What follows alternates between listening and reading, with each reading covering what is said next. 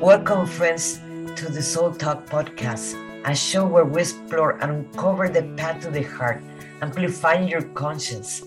Join me as we meet incredible souls who are in this journey and learn from their experience and different methods that will make you vibrate your heart. Let's get into it. Today we're in the Heart of the Artist podcast, and we have a very special guest. His name is Valente Rodriguez, and let me tell you a little bit who he is. Valente was born in South Texas in 1964. His first acting job was feature film called Salsa, the motion picture, in January 1988. Since then, Valente has appeared in numerous films and TV theater productions, films like Blood In, Blood Out, Mi Familia, Roosters, Erin Brockovich, Deep Blue Sea, Volcano, The Ugly Truth, It is Complicated, Mike Fairland, USA, and Instant. And Instant Family TV shows, we have Golden Girls, Mad About You, X-Files, ER.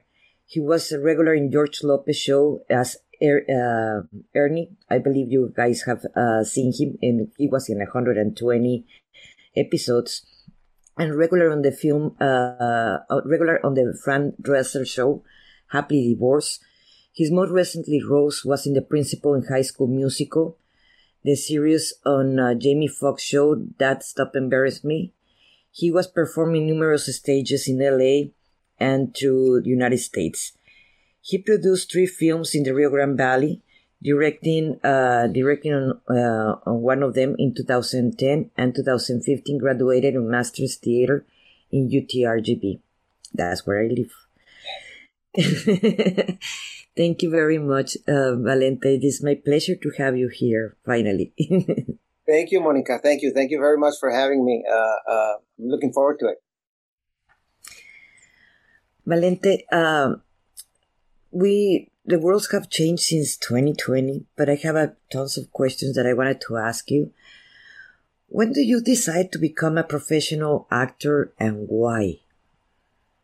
I was in acting in high school, but mostly because I was overactive. I was one of those people that was overactive in class. You would call them the class clowns, I guess, or just the people that are loud. So I got to college, and I didn't know I wanted to be an actor, but I knew I needed an education because I grew up very, very, very poor, really, really poor. I grew up a migrant farm worker. So we traveled all around the United States, had an outhouse, didn't have a telephone, so forth and so on. Very, very poor. So I took kids. I'm going to talk to the student, and I tell them I don't remember the first thing I wanted to be, but I do remember the first thing I didn't want to be, and I didn't want to be that kind of poor. So I knew I had to go to college. And in college is really where I discovered that, hey, there's an outlet for this thing that I have, this expression thing. And I think it comes to us in a lot of different forms. For me, it came in acting. For others, it comes in music. For others, it comes in dance. For others, it comes in painting. For others, it comes in writing. Basically, it's creating. All of those forms we are creating something. And so that's where I first gave it thought that I could make a living out of doing this thing that I'm doing, whatever this thing is. It didn't even have a form in my head yet about what am I going to do with it. So the first thing I thought was, well, with a college degree, I can teach theater somewhere. And I love theater, and I love doing it, and I would do it for free. And I was doing it for free. We're all doing it for free. All artists do it for free, especially at the very beginning. We're all doing works for the community or at the church or at the local theater or whatever.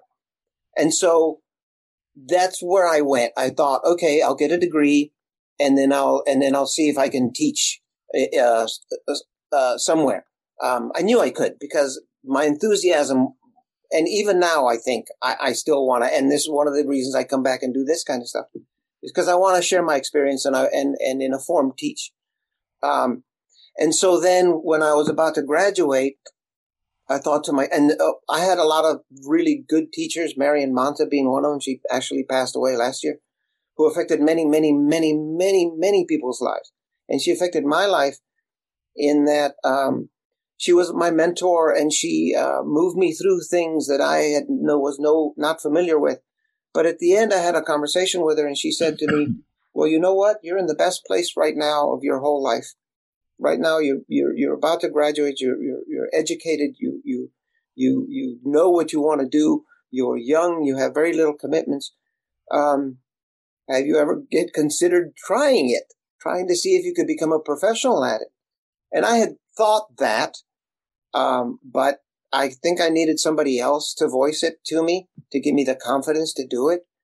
And that's how it went. And I got the confidence to do it. And I thought, okay, well, New York, LA. I had been to New York once, and it was just overwhelming for me. The tall buildings and all that. I'm from Elsa. You know Elsa. It's little. It's like 4,000. It's less than a population of one building in New York. One building has more people than my whole town.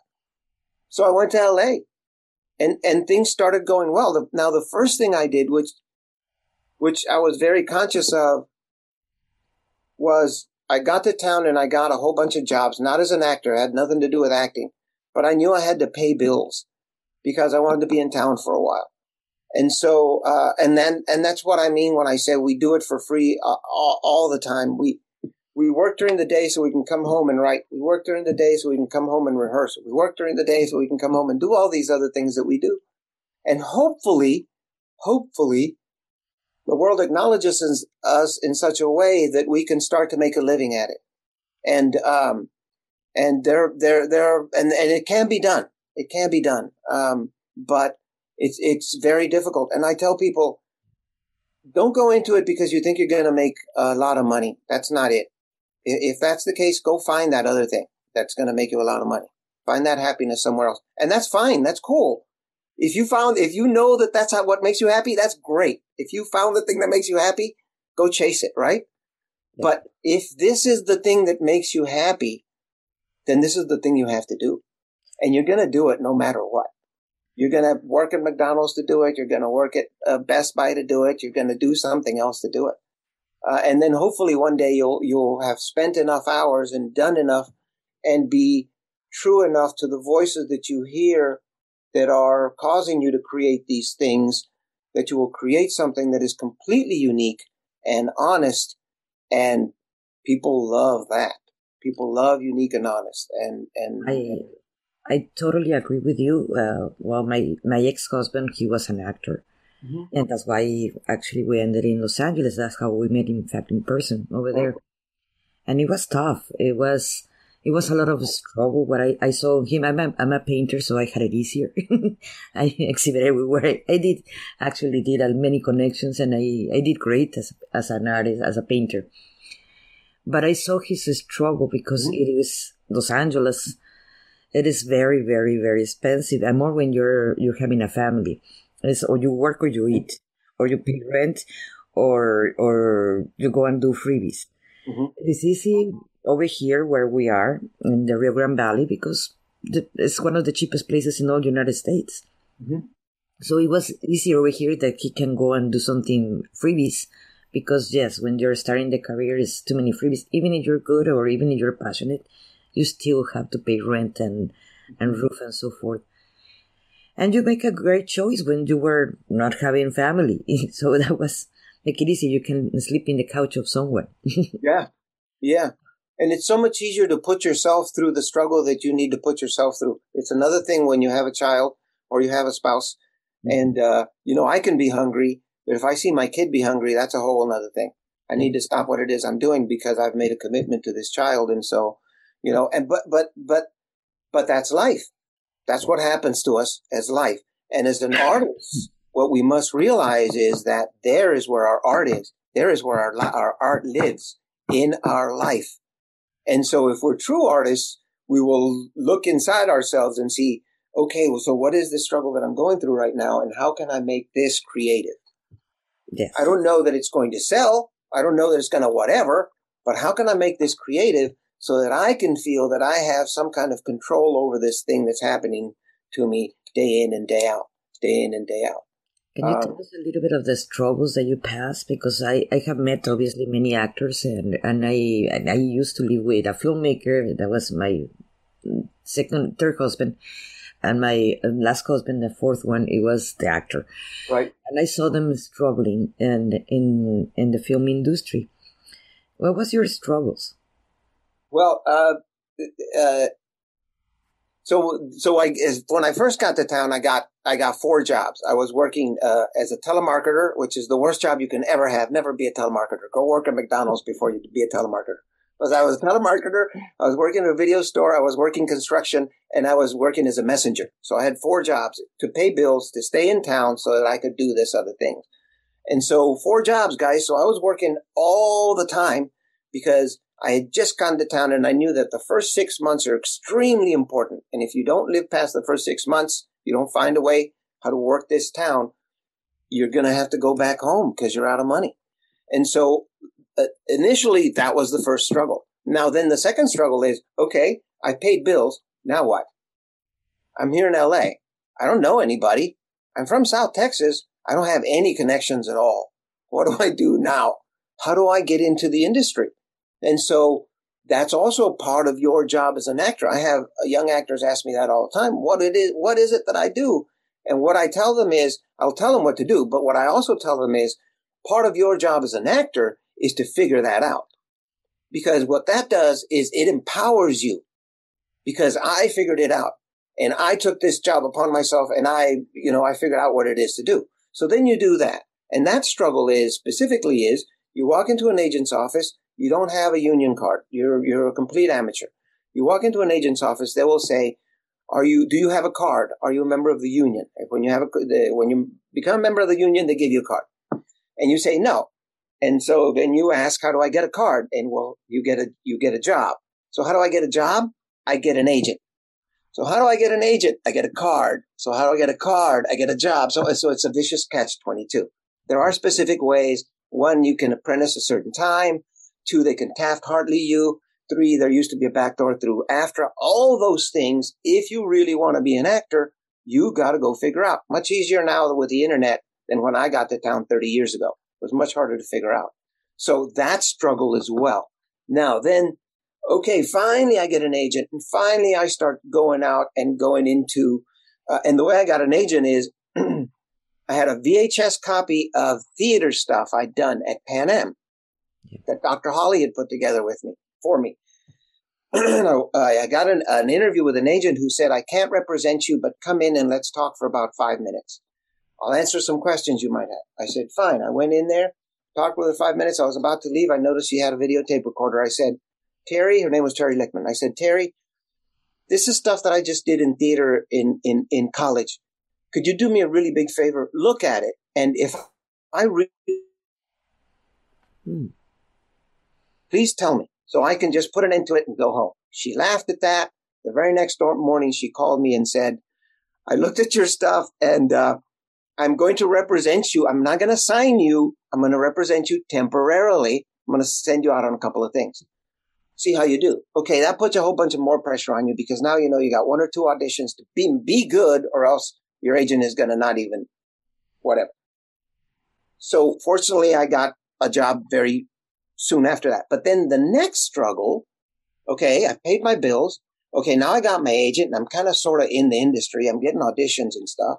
But the next struggle is, so I'm a Latino in Los Angeles.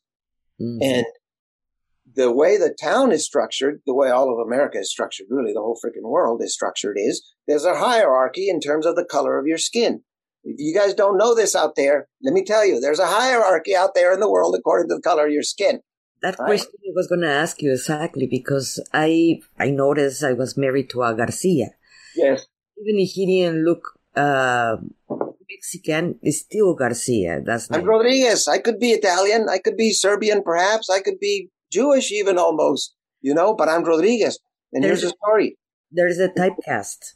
Yes, completely. There's a typecast completely. There's complete typecast. And there's 2 things to think about in there. Stereotype and typecasting is, one is if they can't figure out where you go, you're not going to get cast because you're not going to get called unless your talent is so amazing that you can break through some of that. And usually the people that are doing that are the people that are already stars, that are already the Tom Cruises of the world. Okay, he's going to play a 90-year-old man, whatever. He's going to get that opportunity. You and I wouldn't get that opportunity, right? As a matter of fact, I've walked into auditions, not so much anymore because now I got 30 years of work and they know kind of sort of who I am, but not really. I used to walk into auditions where I had two headshots, one with my name on it and one without my name on it. And so they'd get the one without my name on it and they'd call me in. And then I show up to the actual audition and they see my name and they go, "Oh, I'm sorry. This is, you can't audition for this." Like, all right, whatever. Sorry. Even it is funny though. It is. But they have this thing they send out every day, the parts that are open. In that breakdown, it'll say, submit all ethnicities, which means these are the parts that the brown people can audition for. The other parts, unless there's a specific Gonzalez or Rodriguez, in the part, we don't get the chance to audition for those. All other ethnicities don't get to audition for those particular parts, right? So then that's that struggle in that particular struggle. Now, I can tell you about the first 3.5 years where I don't think I had anything other than beans and rice to eat. And I had 5 roommates and I was sleeping on the couch. I slept on the couch for the first 2 years. I believe I saw you in the Bronson's house where there were about 15 actors or yes. actors living in there, and many of them, they were in a couch. Yes, sharing a house, and having a great time. Having a great time. That's the upside is you're young, you're in a new place, you're doing what you think you want to do, and you're having a great time. Yeah. And that's what it's all about. Finding the thing you want to do and hopefully being successful and being around creative people. And when you're around creative people, you have a good time. To clarify, when I met Valente in the Bronson's house, he was not living there. We just were visiting friends. There were 15 people, 20 people that were living there. Yeah. They were all actors, but we were just visiting. Yeah. And the kids from the Bronson house, I call them kids, but now they're 30 years old, 40 almost. Yeah. Because a lot of them were part of the original crew that I had put together in Texas when I did those films that you mentioned earlier. That's one of the stuff that I'm actually the proudest of, to serve as some sort of conduit for these guys and girls as well, women as well, who had ideas that were kind of like me, kind of thinking about it, but had never thought that it could be real until somebody else mentioned it to me, or I saw the example in someone else.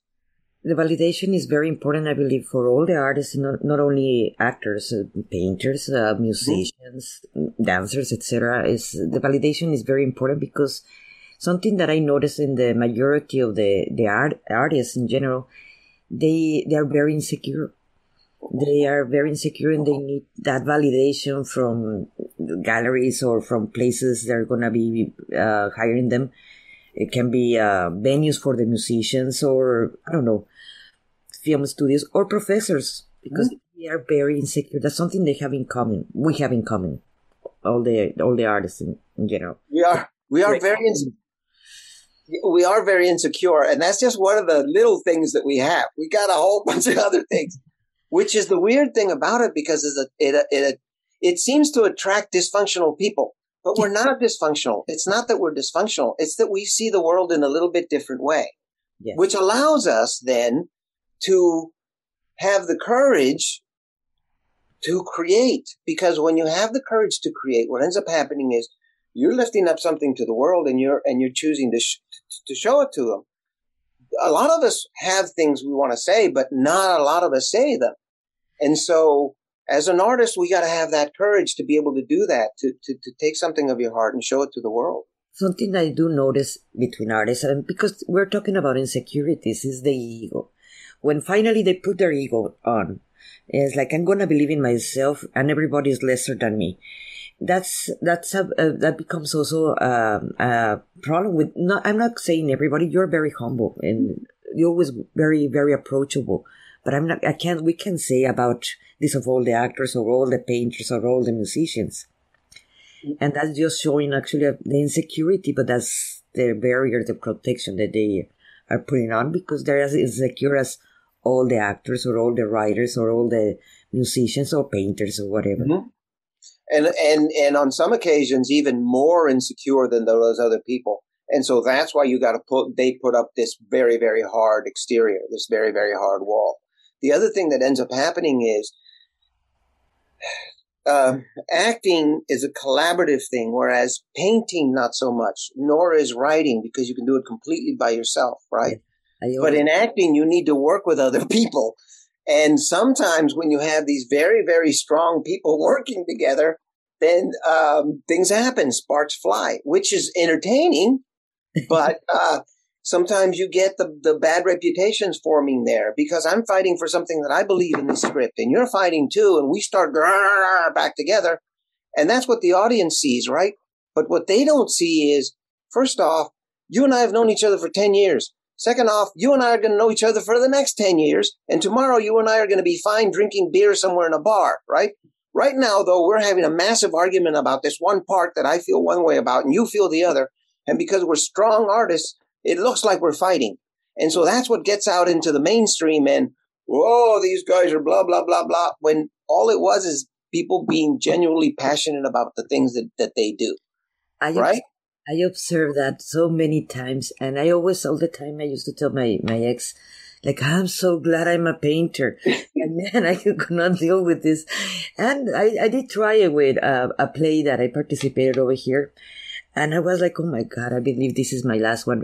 I am so used to not dealing with so much drama, so much egos, and it has to be my way.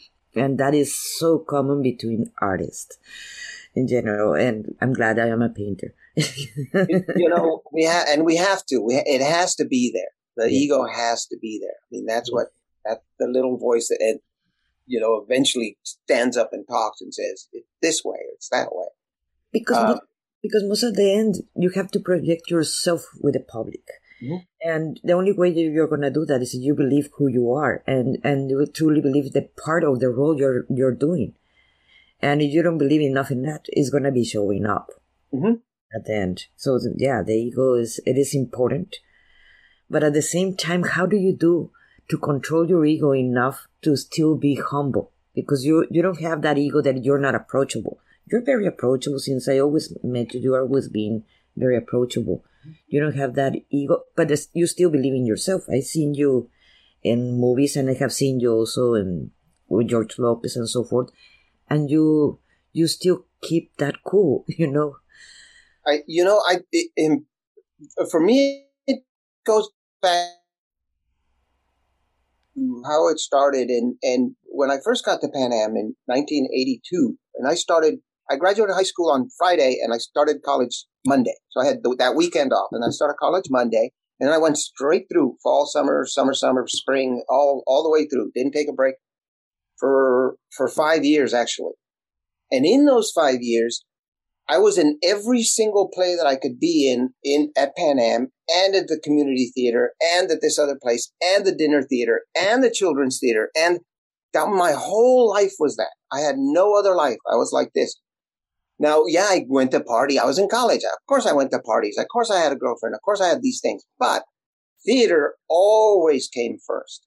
Always, always, always, always. There was no question about anything. If there was a rehearsal, I was going to be at that rehearsal. And that's how much I loved it. And that's how I knew that this is what I was meant to do. Because I would rather be doing this than any other thing, right?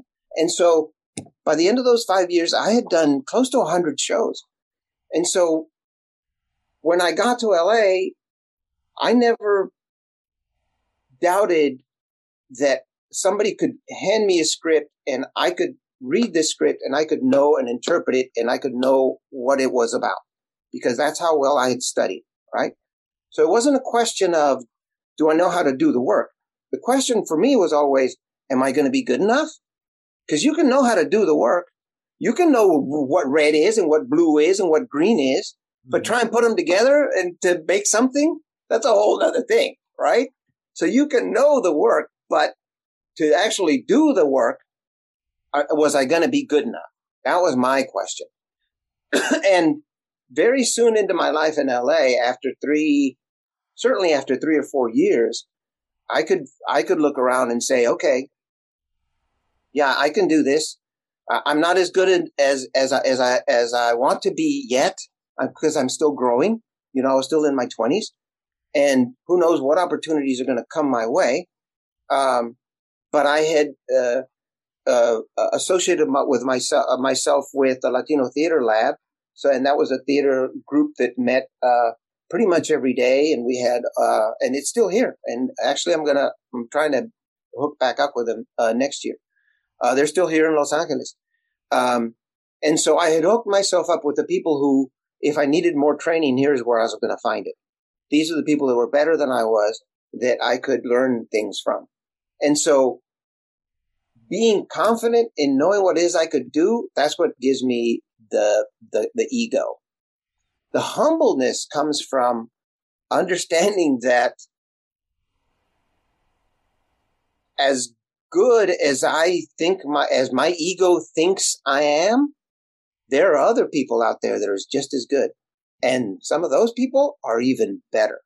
So if I want to be that, if I want to move to the end of my journey in a good way, I need to be open and learning. And I cannot be open and I cannot be learning without being open. And if I'm not approachable, if I can't make connections, individual connections and connections with the audience, then I've lost that piece of me that's my learning component. And then, that's it. You stop learning. That's it. You stagnate.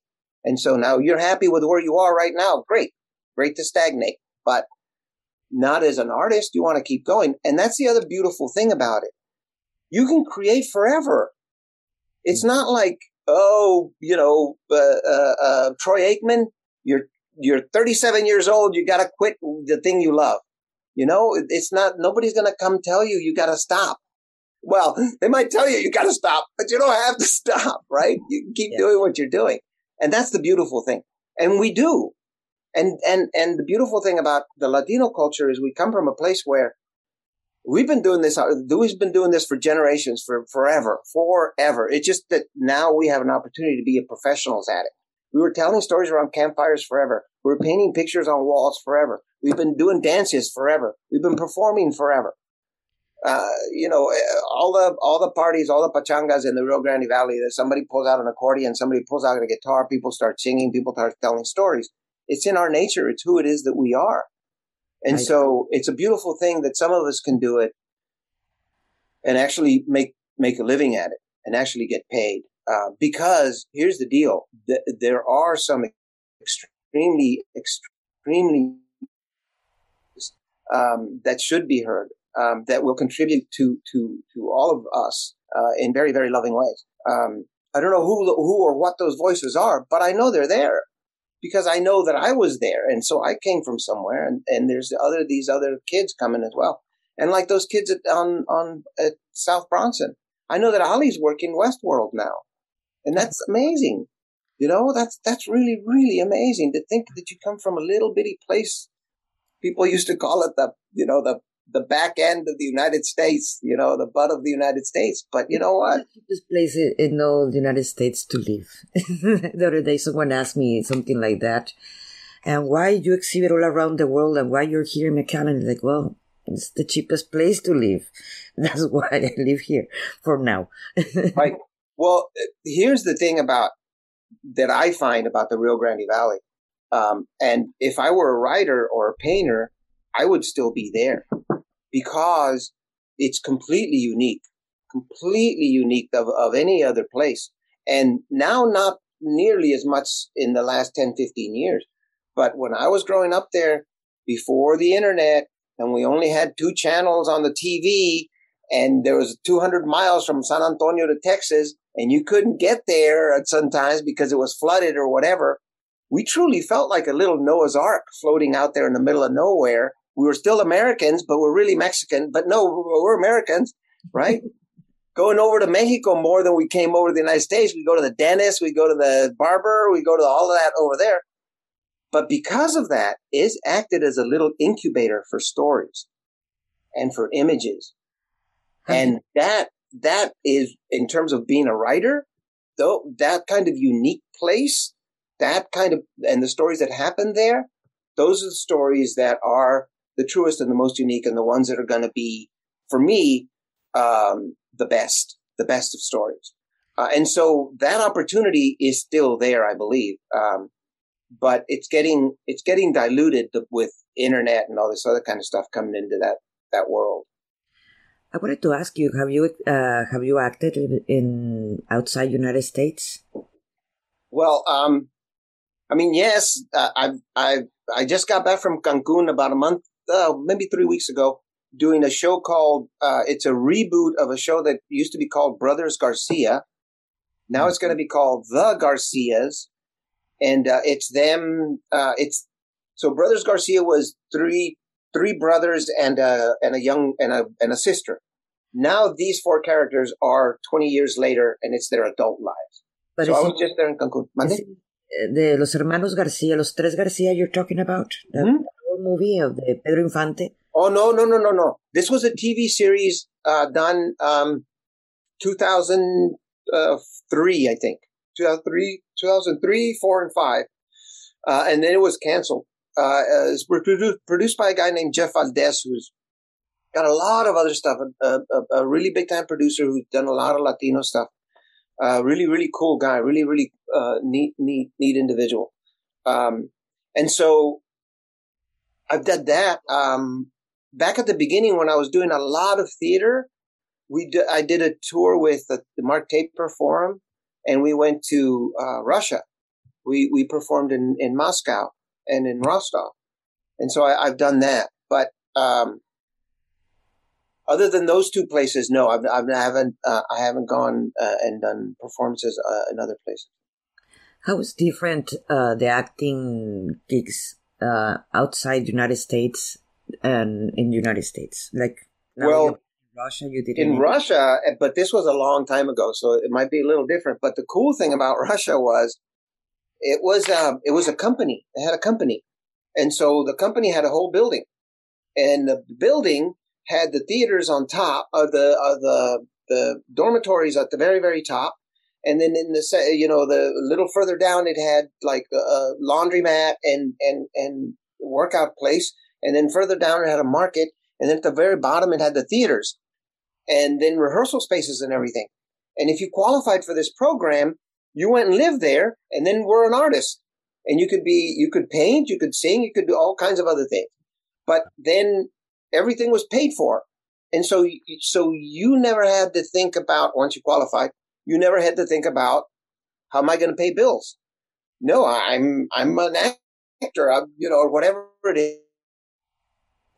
I'm in this place. And so that's a big difference between what they were and what we were. Now, I also went to go see other performance pieces when I was there and talk to other people in theater companies and acting companies. And their dedication to the work for work's sake seemed to be at a higher level than our dedication to the work for work's sake. At the same time, though, they were tracked in what it is they were going to do. I'm going to be a Shakespearean actor. And that's all you were going to be. You're going to be a Shakespearean actor. You weren't going to be doing sitcom, comedy sitcom, especially if you're going to be you're a Shakespearean actor. You're not doing sitcom. Are you kidding me? You're not going to lower yourself to that. That's so boring. Well, totally to me. Yes, of course. But that's it's like I'm ballet. I'm ballet. I don't do modern. I don't do jazz. I'm ballet, right? A specific thing, that is worse typecasting over there than actually it's. I see it like a typecasting. You're a ballet or you're a classical. You can be a comedy, but that's for the rest of your life. Oh my God! Yeah. See, that's the thing. And so and generally that's it's not always like that, but that's generally the Eastern and the Western philosophy, right? The Eastern philosophy is more of I'm going to more classical trained, and the Western philosophy is no, kind of seat of the pants. Throw blue on there. Let's see what happens. I don't know, let's find a way. Let's throw energy at it and see what happens, and then we'll go from there. We're not worried about creating chaos. We actually like chaos. We want to ride chaos and see where that wave of chaos takes us, because it could open up a door. It'll probably slam us into the sand, right? And we'll go, okay, that didn't work. But maybe not. Maybe not. Maybe it'll create something. And so that's why I think the Eastern thought is one way and the Western thought is another. And it's funny because sometimes I have these discussions with fellow actors or fellow artists, and they're like, yeah, man. I'm like, a lot of people, and when students are listening, they're like, why do you have those thoughts? Why aren't you just thinking, how does my hair look good in this part? If you're an actor, why aren't you just thinking, oh, do I need to cry here or do I need to? But the whole point of it is that it's a life choice. And once you've made the life choice, then you're going to be intrinsically curious about almost everything. Yeah. And you could end up wasting a day or 2 or 3 or a week thinking about that one thought that's stuck in your head over and over and over and over and over and over. But you know what? So what? There's a lot of studies these days that say we need downtime. We need that sort of time. Our brain needs that sort of time. I remember when I participated in this play of Yerma. Mm-hmm. It was completely against who I am. Very society, very machist, and I was one of the horrible sisters and so on and so. Mm-hmm. And it was like it was my first time acting, and it was like, why I say yes? Like, this is so horrible. I have to be the mean one when I go so completely. And I was like, oh my God, I understand that I say yes, first of all. And second of all, I have to understand, I have to do this role, even it goes against who I am. Mm-hmm. And I have to understand actually the character of being the horrible woman in a macho society that I have to be against someone that goes completely against totally my personality and my way of thinking or being. And I did it, and but it was that part, it was like, oh my God, this is horrible. Mm-hmm. But at the same time, I have to do it because I say yes. And I was like, oh gosh, it's like, that's when I understood you guys more. But of course, I don't paint landscapes usually. But if someone asks me for a landscape, I just charge more for a landscape because I hate to do them.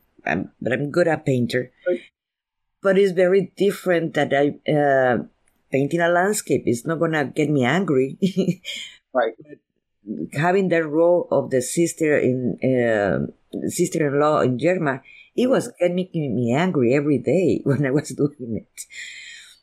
And with myself, because I was needing to be the mean one.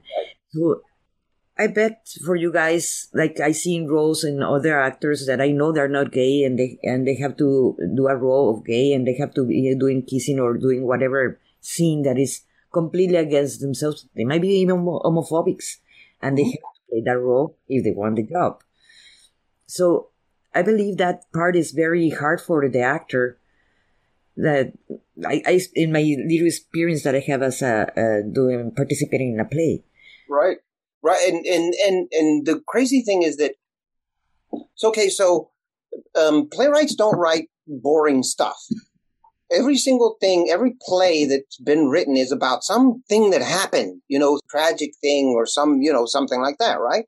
So if I'm in the play and the thing that happens is my brother dies, right? And then for the next hour and a half, it's the play about what happened when my brother died, right? Okay, so every single night, I have to come to the theater and I have to pretend that my brother just died for an hour and a half, day in and day out, twice on Saturday, twice on Sunday.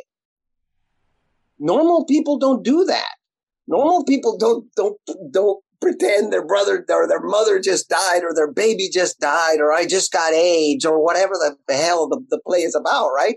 Normal people don't do that, right? And so the more you put yourself in these places, and some would say that the better actor you are, the more you put yourself in these places. Well, you can see why sometimes there are people who commit suicide, because they put themselves in these places that are so hurtful and to try or they sing these songs that are so truthful and full of pain, and they're asked to sing them every single night over and over and over and over. At a particular point, your soul, your body's gotta get run down by these things. The old saying about you say a lie enough and it becomes the truth. You play a part long enough and it becomes, you wonder why some people become depressed. Well, they're playing all these depressive parts all the time, right? And so that's just one of the other struggles. We were talking earlier about the struggles of an actor. That's one of the other struggles is, say you become a very successful actor and you do a whole bunch of parts, right? And you go from one part to another part to another part to another part. And then at the end of the day, 30 years later, you're asking yourself, who am I? Am I the dude in Blood In, Blood Out? Or am I the dude in Aaron Brockovich? Or am I Ernie from George Lopez? Or am I Manny from Dad Stop Embarrassing Me, right? Who actually am I? Which is one of the important things to do when you get to Los Angeles or any other place that you go to, or as an artist, period, is to know who it is that you are, you the individual. And I think that the way you get to know that is by what it is that you create. What are the things that draw you? I have a lot of young students come to me and say, I want to be an actor. How do I do it? And they're 18 maybe. And I say, okay, have you ever acted before? No. Okay. Do you sing in the shower? No. Okay. Did you do the Christmas play? No. Then what makes you think you want to be an actor? And so when somebody comes to me and says, I want to be an artist, a lot of times, the majority of the time, those people that come to me don't really want to be. The people that want to be creators, they're already creating. They're already on their way. Now, there'll be some people that come to me and that'll say, I'm already doing this. How is it that I can get into the union? Or I'm already doing this. Who would read my script? Who do you think would read my script? That's completely different than saying, yes, I want to be, and you've never done anything at all. And so then when I say to these people is, find what it is you love to do every day, and then find how it is you can make money at that. And continuity, not because I participate into plays that makes me an actress. Mm-hmm. No, it was, I just experienced that, but I am a painter. Yeah. 2 plays doesn't make me anything. Yeah. If I study, I put many hours on it, and I participate, I don't know, in 40, 50, okay, then I can call myself actress, but... Right. But the cool thing about being an artist, though, is that all of these other experiences will feed what it is, the main thing that you do. In one way or another, at some point, somehow, because the brain is like that, especially the creative brain. It puts little things here and little things there and little things over here and before you know it, one night you'll be rifling through your head and you'll go, oh, you know what? If I put this together with this and this together with this and this together, wow, okay. And then you're up till 7 a.m. trying to, paint or trying to write or trying to whatever it is that you do. But we never lose anything. And one of the things I say to young actors is, be as rounded as you can. Be as whole. Learn how to play an instrument, speak in a different language, read poetry, go to museums, go to art galleries, do all of these kinds of things. Do as many things as you can, because all of those things will round you out as a person, and that'll inform you as who you are. And then once you got that, then that'll be your anchor. You could be anchored to that. For me, it was family, and certainly having a child immediately puts you in fatherhood or motherhood. You know exactly who you are. There's no denying that. And you change when you have a kid. Oh yeah, completely change. And talking about that, I know, my observations in the 2020, when the pandemic started, the life of an artist in general, all around the world actually changed. Mm-hmm. People do not understand how drastically the job that we had, the security income that we had, in a way, it changed it. Yeah. So how did it affect you in your position, the 2020 in the pandemic, when we were in lockdown and so forth? I was very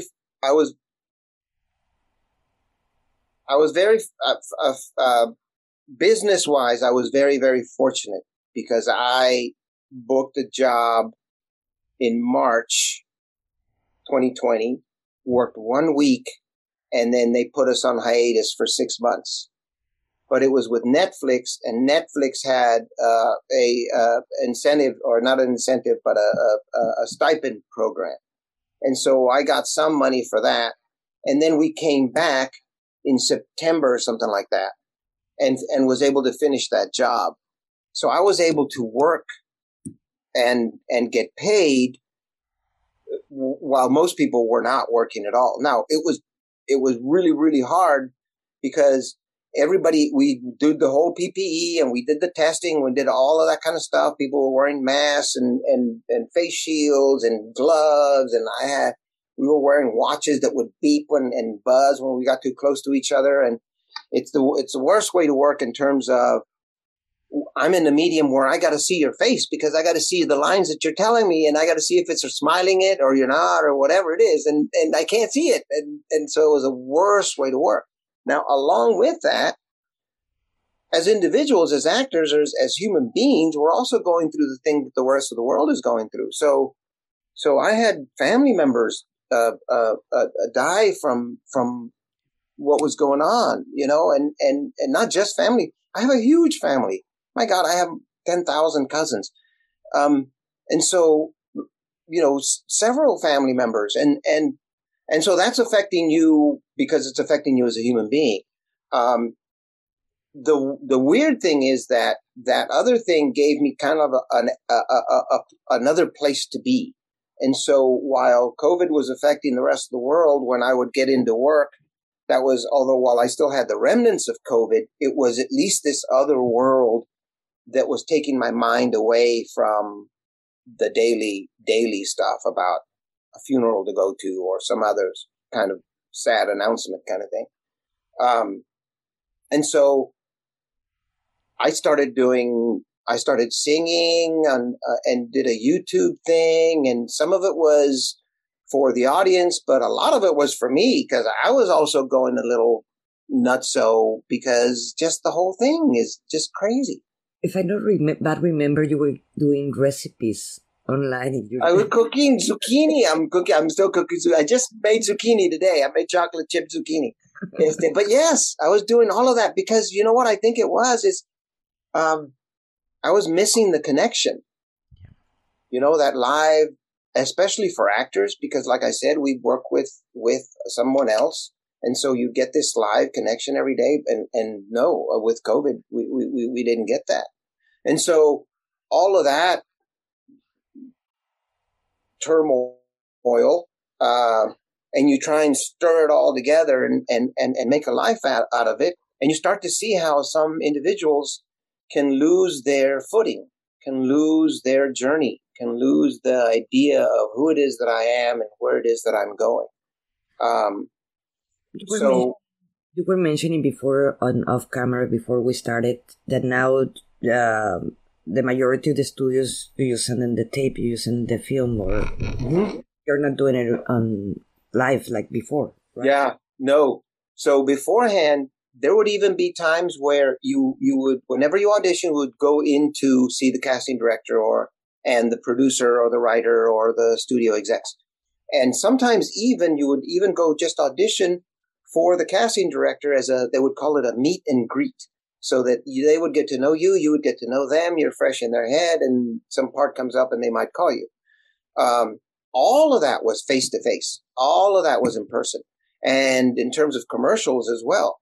But now it's all taped. The last in-person audition I went to was a year and a half ago. I think it was in February of 2020 almost. So yeah, and I think it's going to stay that way. I'm actually now, if you guys see behind me, I'm in my back room, which we've turned into a studio. So I got lights, I got a camera, I got a backdrop over there, a little blue thing that I pull across the thing. And what you do is they will send you the words, and I turn on the camera, and my wife reads the other side, the dialogue, and then I read one side, and then we go on the computer. We use a thing called WeTransfer. We put it all together, and we send it in, and then they'll call and say you got the part or you didn't get the part, which is crazy because much harder for young actors, because it's so much easier to get the part, get the script, and go in. They have the camera. They have somebody else to read with you. There's the space already. All I got to do is drive to the place. Now, I need a space to film. I need a camera. I need somebody to read with me. I need a computer to put it all together with, to send it into the place. So it's a lot harder in that way than it was before when we used to audition face to face. But it would not be easier, like people, like let's say people that live here in the Valley that were pretty far away from Los Angeles, that there are actors that they just can do the casting like that and just send it. Yes, and there are apps that are just coming out now that are allowing you to do it on your iPhone, and so you probably already know about this. They have these round lights, and you put them on the thing and the light. And then with the app, you put the scene together and you send all that stuff off. Now, the upside to it as well, though, is you see it. You record it, right? And then you can look at it and go, oh, that's not too good. Let's do it again. So, and you can do it as many times as you want, as long as you get it done by the time you're going to send it in. Yeah. So that's a big upside. That's a really big upside. And then as well, not just in terms of a specific part, but it's always a good idea to look at yourself and be objectionable about what it is, not objectionable, objective about what it is you're looking at and how is it best. For example, I'll give you a quick example. If I'm doing a scene and all you're seeing is this, then that scene is not going to be very effective.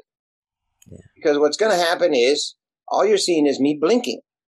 But I don't know I'm blinking until I see myself on video. Then I go, oh, I was blinking way too much. What am I doing? I just got to look at the person in the eye instead of blink, blink, blink, blink, blink. That's so much more powerful to just look at somebody than to be going like this and like this and like this, right? And so that's a real quick example. You turn on the thing, you do the audition, and you look at yourself in an objective way and go, oh, I'm blinking way too much. Or why am I looking that way when I said that? Man, I should be looking right at the person. That's a strong line, right? And so you kind of sort of direct yourself. So that's the big, big upside to taping auditions and taping yourself, period. I would suggest you do that if you haven't yet. I have another question that someone the other day we were talking about those, and I believe you're the best one because you're being typecast, and we just talk about that. And do you think the politics, how the country went, it did affect the jobs in the acting gigs for films and for Latinos? I don't think so. In terms of Trump, you mean? Yes. Yeah, I don't think so. As a matter of fact, I think Hollywood leans the other way. I think all of arts leans the other way. I think arts leans liberal rather than conservative. And actually, I think in a weird way, Trump is moving us forward, and especially those that have something to say. It might be a good thing that this particular individual appeared at this particular time, because now you have he pushes people to have opinions. He pushes people that I don't agree with him at all. Don't get me wrong, I'm not saying I'm not behind them at all, period. But what I'm saying is that when you have something that's, in my opinion, evil like that, then you have people want to stand up and be good to fight against it. And so in that way, I think that it was a good thing. It didn't, I don't think it affected the casting, not in, as far as I'm concerned. And Hollywood, like I said, always leans left. And a lot of times, there were projects that were done specifically to counteract, his movement. And so, no,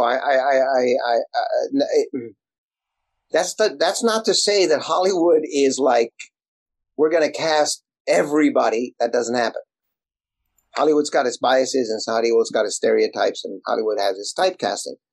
Now, it's still possible for a Latino or a black person or a European person or a Japanese person or a woman or a whatever to make a living in Hollywood. But you do have to understand that it's not equal yet. And I don't know that it will ever be equal. But you can work. You will work. And sometimes what I'll tell young kids is, if they can't typecast you, if they can't stereotype you, you're not going to get cast because they don't know where to put you. And the biggest gatekeeper in Hollywood are the casting directors, because it's the casting director that calls you in. The producer will tell the casting director, I need these 5 people. And the casting director will look at their casting thing and they'll call, the 30 people that they know could probably play these 5 parts, right? Well, that's the casting director. So who is the casting director calling? And when these parts say all ethnicities or white only, right? That's the gatekeeper. If the producer doesn't know that there's a great freaking Latino out there or a black man or woman who could do this one particular part, he's not seeing her because they're not being called in because the casting director's not calling them in, right? So the casting director is the true gatekeeper in Hollywood. And so then, okay, I understand. It's a movie that's about a Latino thing. It's La Bamba. Okay, right. So Latinos are going to get cast. But let's say it's a movie about equal rights, or let's say it's a movie about education, or let's say it's a movie about football. There's plenty of black people and Latinos and Asians that play football. And so there should be a certain percentage of people in that movie so that we can reflect society as it is. But there usually isn't. There isn't. And so, we'll keep butting our heads up against this wall, right? What the answer to that is, hopefully, there will be enough of us that get into a position where we can do our own stuff. And there are people like that. There's Edward J. Olmos was certainly one of the first ones to do that. But there's even I even saw oh my God, she's got a new show on Netflix. Selena Gomez has got a show on Netflix with Steve Martin and with the other guy from Three Amigos, Martin Short. Yeah. And you have these people that are doing that. And you have Latinos that are moving forward, maybe not necessarily doing Latino shows. It's this idea that a Latino, in Hollywood anyway, that a Latino face can carry a whole show, can sell a whole show. In other words, people are going to tune in just to watch George Lopez, or people are going to tune in just to watch Isai Morales. People are going to tune in to watch Jimmy Smits, right? And so those are the people that get those opportunities. The more we have there, the more opportunities we're going to have. Hopefully, the more Latino shows, the more Latino actors, the better training we get, the more experience we get. Therefore, we can have a bigger representation. But whether it's ever going to be fair, it's a business. So how can you dictate to a business, a private business, what they should be doing? I understand. I do hate it in that part. I being typecast in as a painter in Taos. I was not brown enough to be Mexican. So I was not, even after they asked for my work in there. And when they saw me, they choose the work and everything, and I took it. And when they saw me, it's like, oh, you're not Mexican. Yes, I am. It's like, well, you're not brown enough, and go back with your work. And it's like, oh my God, it's like, and it feels horrible, right. After driving 1,000 miles with your paint. Oh, yeah. And it is horrible, being typecast. But apparently in the movie industry, you want to be typecast. Well, you certainly want to work, right? And so if they can't, if you don't look like a gang member, or you don't look like a this, you don't look like a that, you're not brown enough, you're not tall enough, you're not short enough, your mustache is not big enough, your ears are too big, your hair is not blonde enough, whatever it is, as an actor, this is me, right? At least as a painter or as a novelist, oh man, I don't like the words you wrote, right? Or I don't like the painting you painted. Well, no problem. I'll paint you another one, or I'll write you something else. But as an actor, it's like, I don't like you. Well, there's not much I can do about that, right? Because I'm me, right? I can't unzip me and, hey, I'm somebody else now. But again, that's where your ego will protect you. That's where your ego will go, you know what? That's fine. And not just your ego, but at the very beginning, it's your ignorance. It's how little you know. Sometimes it's protecting you. Because if you knew how hard the journey was going to be at the beginning, you might not have taken it, but you were so in love with what you were doing and didn't know enough about it that you jumped, right? Regardless of how I'm going to land, who cares? I'm going to jump because I love it so much, right? And sometimes that also protects us, that innocence. And so yes. The main thing that I always say is, look, what is it that you're feeling in your heart? Where do you feel creative? Do you feel like you want to say something, or do you just want to be famous and make money? If it's that, go do something. There are other ways. Go be an influencer on the internet. There's so much easier ways. Go be a Kardashian. They don't do anything for a living. They're who they are for a living, right? Go try and be that, if that's what you want to be. Yeah. Because if you're trying to be this, it's going to cost you your life. Yeah. And if it's not important enough to you to devote your whole life to it, then don't. Go be happy. Go make money. Go sell donuts for a living. At least you'll have donuts in the morning, right? Yes. Empanadas in the morning. What projects, do you have any projects coming up soon? I have, well, I was in this thing that I was telling you about earlier, a new show that's a reboot that's called The Garcias. Now I play, I'm going to be in one of their episodes. I had the Jamie Foxx show, but it got canceled. And so, that's how it goes. I have a couple of scripts that I've written, and one that's being considered, and one that we want to try, and a movie that we did actually back in 2010 that we want to move to a series. And hopefully we're going to be able to pitch that. It's the Scavengers script that we had that, the rights have retained back to us. And so now we're going to, we've already done it. Actually, we've already written it out. David Rice has already written it out. And so we're doing that. And then auditioning, just still going out for auditions and trying to, and I have a 14-year-old. So that's, my whole other life of dad. And that's pretty much it. I keep trying to, I was at the Broad the other day and then, want to go see the Van Gogh that's going to be at LACMA, the big museum in LA. But I'm always going to museums, and I'm always going to, and hopefully I'll be back with the Latino Lab as well. And that'll probably be a 1-year commitment. They have a project, but this whole COVID thing really messed everything up across the board.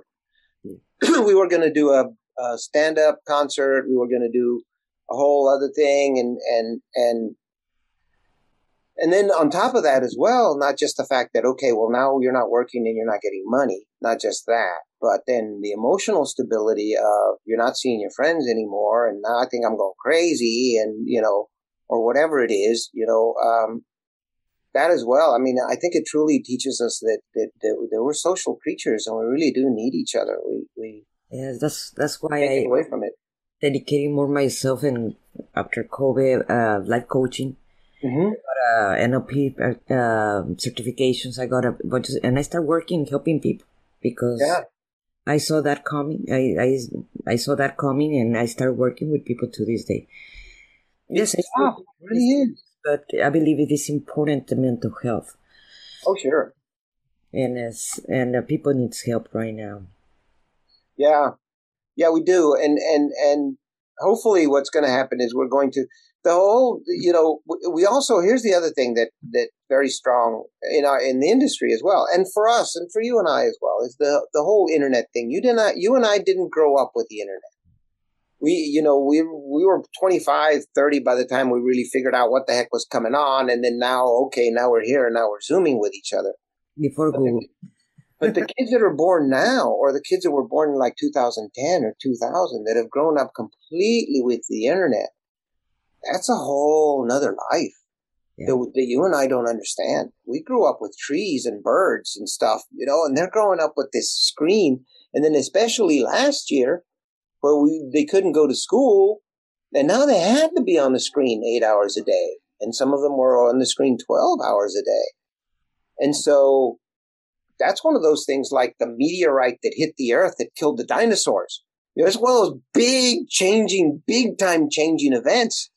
Now you're going to show a kid, and I remember reading a story about somebody showed a child a corn, but with the husk on it, not the cob, con todo el husk, ¿verdad? And the kid didn't know what it was because they only knew corn, peeled corn. That's the only way they knew it.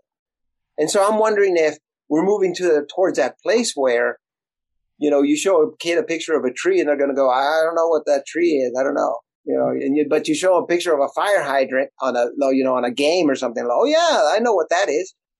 But I think that as artists, our job is to make sure we don't lose that connection with that real world. Like I always mentioned, artists, we are storytellers of our time because that's what we create. That's what we paint or sing or dance or whatever. And we're telling the story where we are living right now. And what I did with my 14-year-old that I have here, that you met her over there, I don't have a big garden, but it's like, you know what? We're going to start planting vegetables. You're going to come in with me and you're going to take weeds out and you're going to do this and you're going to do that. Of course, it's not even enough for we can feed ourselves. One carrot is not going to cut it, all the family, right? But the experience of getting dirty the hands and understanding where the carrot come from, that's what I believe that it is important. Yeah. And it's mental health. And it's the hands. Yes. And it's really magical too. It really is magical that you take something this big, little seed, a little bitty seed, this little thing, and you put it in dirt and you cover it, you fertilize it a little bit and you put a little water on it. And 3 months later, you got tomatoes. That's an amazing, mind-blowing thing to see how that goes. And if you take care of that plant, you can easily apply all of those lessons you just learned to your life. And that's easily the one of the best things that I found about, because we have a garden too.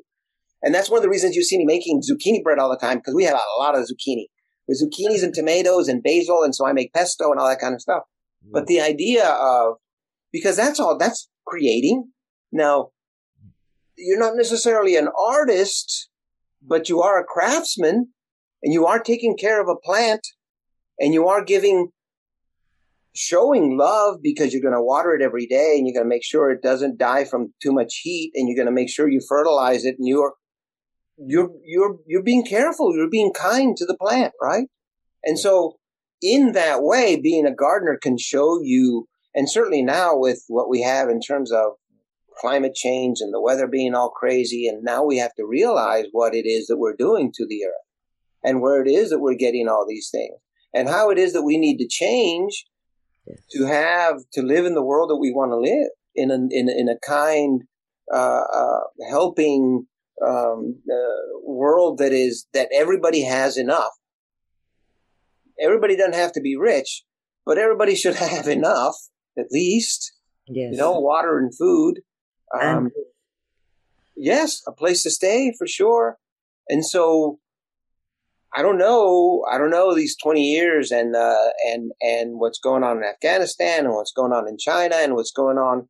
But what I do know is that the toughest times in history have produced some of the best art we've ever had. Yeah. And so, perhaps we need to be in dire situations in order for us to look far enough inside ourselves and voice and be courageous enough to voice those things and put them on paper or on a canvas or in a song or in a dance. And that's what excites me about what I see is I see a lot of people who are taking to the streets, who are saying, this isn't fair, who are writing novels, who are doing movies, who are writing plays, who are painting, who are doing all kinds of stuff to stand up for what it is that they believe in. And that's a great thing. I think that that's a great thing. And that's who we are. That's what we are. And as long as we have that, I think our boat's going to sail. I don't think we're going to sink yet. I think when we lose that, I think that's when we start sinking. And if we don't forget the humanity to have compassion and love for ourselves and for others. Mm-hmm. That's how we can make this world a better world. And we don't lose that. Yeah. If we lose that, we lose everything. Yes, I completely agree with you. But I think that's where and that's why I think we need art. We need it because it shows us who we are. It connects us with those places. It's the thoughts that everybody already has in their heads and people aren't quite have the energy to put them on painting, to put it on a painting or to write the words. And when these other people come and do that, it speaks to everyone. And that's when everybody goes, oh, okay. I was afraid I was the only one thinking that. But now I see that most of us think that, or that most of us feel that way. So now I feel secure. I feel validated, like you were saying earlier. And that's one of the other things that I do when I go talk to students or individuals who want to move towards what it is that I do. I say, look, you can do it. It is possible. It is there. Now, if you're going to judge your success by how much money you make or how many awards you win, I don't know how you're going to get there, right? But if you're going to judge your life by how dedicated I was to what it is that I did and how much I did the things that I needed to do to move that forward, whether it's painting, how much did I paint? Was I trying to be a writer? How much did you write? Right? I wanted to be a writer, but I didn't write a damn thing all day.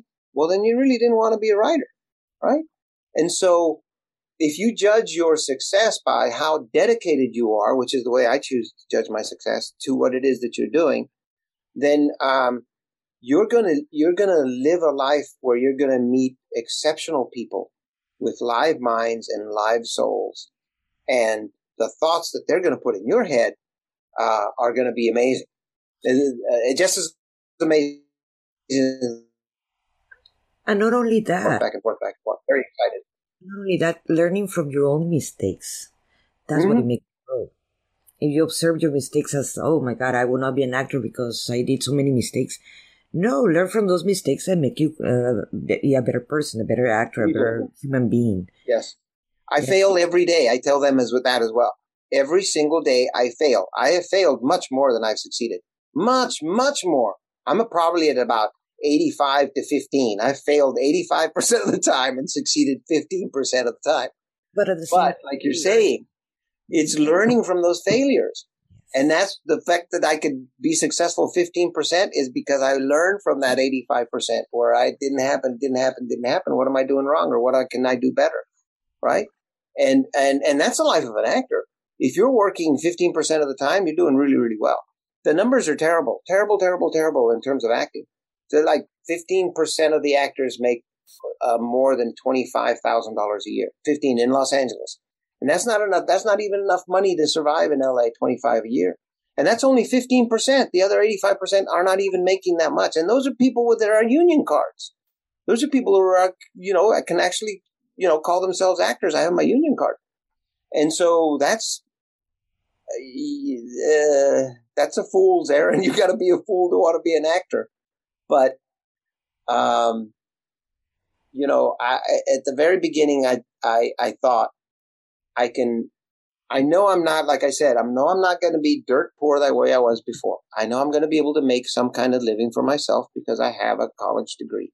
So I will make some kind of living for myself. Now the question is, do I want to be happy? Because I know I'm going to be able to make a living. It's not going to be, it probably won't be a great living, right?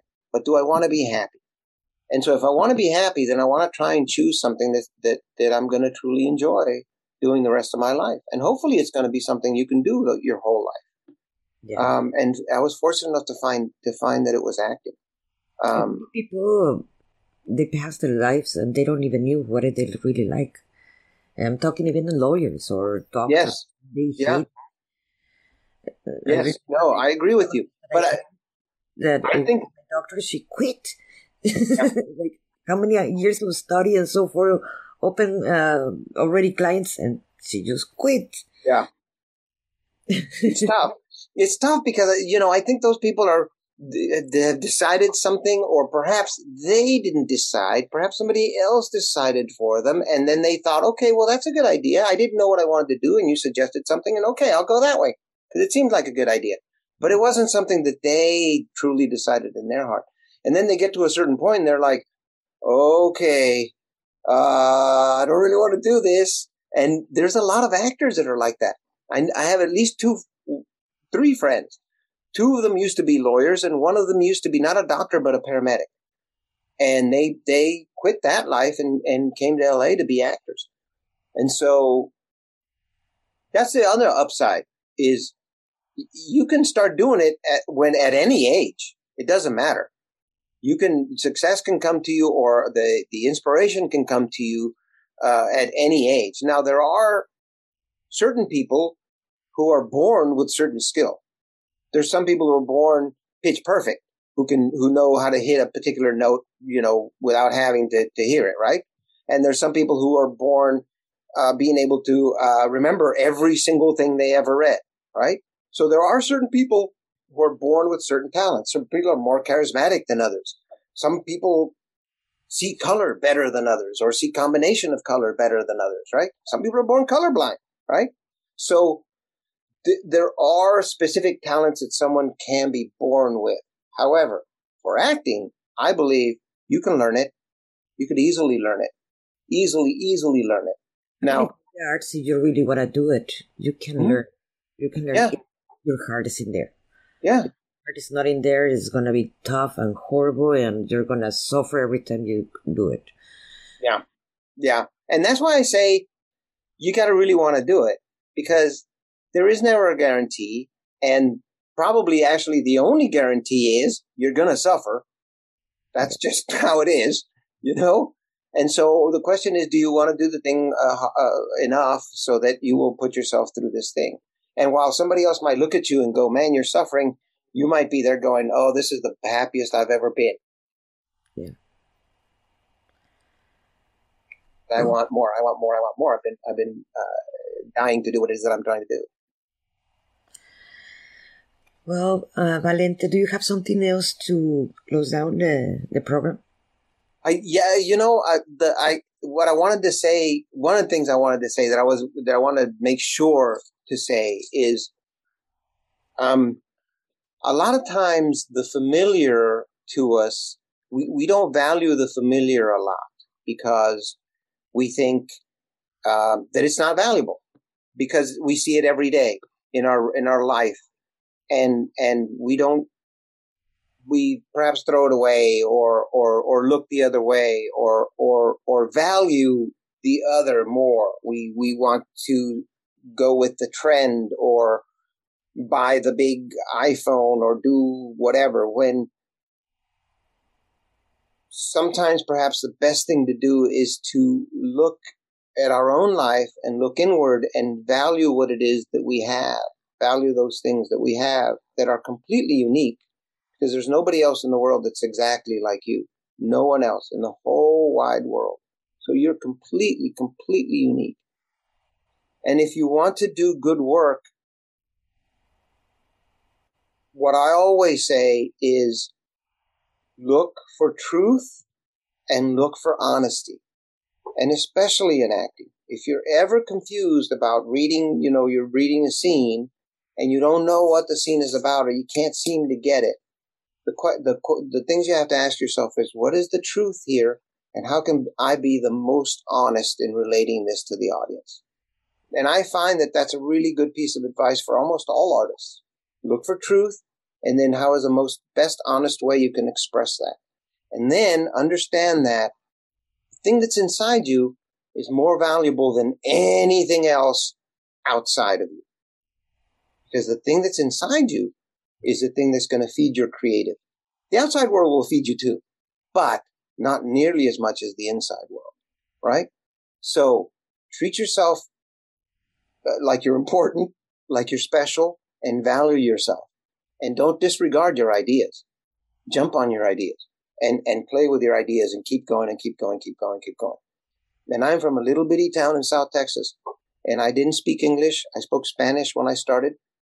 And I grew up without an outhouse, and with an outhouse, and I grew up without a telephone, dirt poor. There were 10 of us, and we were making maybe $8,000 a year. I'm from the worst place in the United States, anyway, that you would think this person is going to be successful at that. And yet, here I am. All right? So, don't build your own walls. Let other people say you can't do it, but you don't stand in front of yourself, I guess is the short way of saying all of this thing I just said. Don't stand in front of yourself. Value yourself. Be good to yourself and believe in yourself. And then create. Do. If you say you want to be, then be. Go be. You want to paint? Paint. You want to sing? Sing. You want to write? Write. You want to act? Act. Go do. And if you don't do those things, that's your consciousness telling you, your subconsciousness telling you, you really don't want to be this. Which is fine. Go find it. Go find it. I love those words. Yes. Compare yourself with anyone and be original. Yes. Thank you. Be original. Thank you so much, Valente, for those kind words. And I hope it helps everybody. And thank you for the people listening to us and hearing us and seeing us, I'm sorry. And I appreciate your presence, and for the people that are going to see it in the future too. And I'm just going to make the announcement for tomorrow. Tomorrow in Soul Talk, we have Cassandra Kumara. She is a galactic light language shaman and blueprint keeper and frequency holder. And the next week we have, in the Heart of the Artist podcast, we have an artist from Los Angeles that I met over there. His art is amazing. He is a visual artist, and his art is really amazing. And we're going to have him in the next week in the Heart of the Artist podcast. And I am starting a new mini class that is going to be free for 3 days. It's in my birthday. It started in October 27th, 28th, and 29th at 6 p.m. Central Time. And remember, guys, that this podcast survived for your donations. And thank you for the donations that the people have already support me. I really appreciate it. Thank you, Valente. Thank you so much for accepting my invitation for this podcast.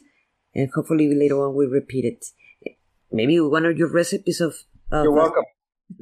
Yes, you're welcome. Yes, we will. We will. Next time we can cook if you want. Next time we cook, I love cooking. Thank you, Monica. It was beautiful being here. And I do want to be back. So let's make it. Let's do it. Thank you for joining me today. I would love to share with you my transformational system, Path to the Heart, that I created just for you. Head over to monicaramirezwarrioroflove.com and you will find free resources. In there, you can download a masterclass in how to stop being people pleaser and meditations to get you started.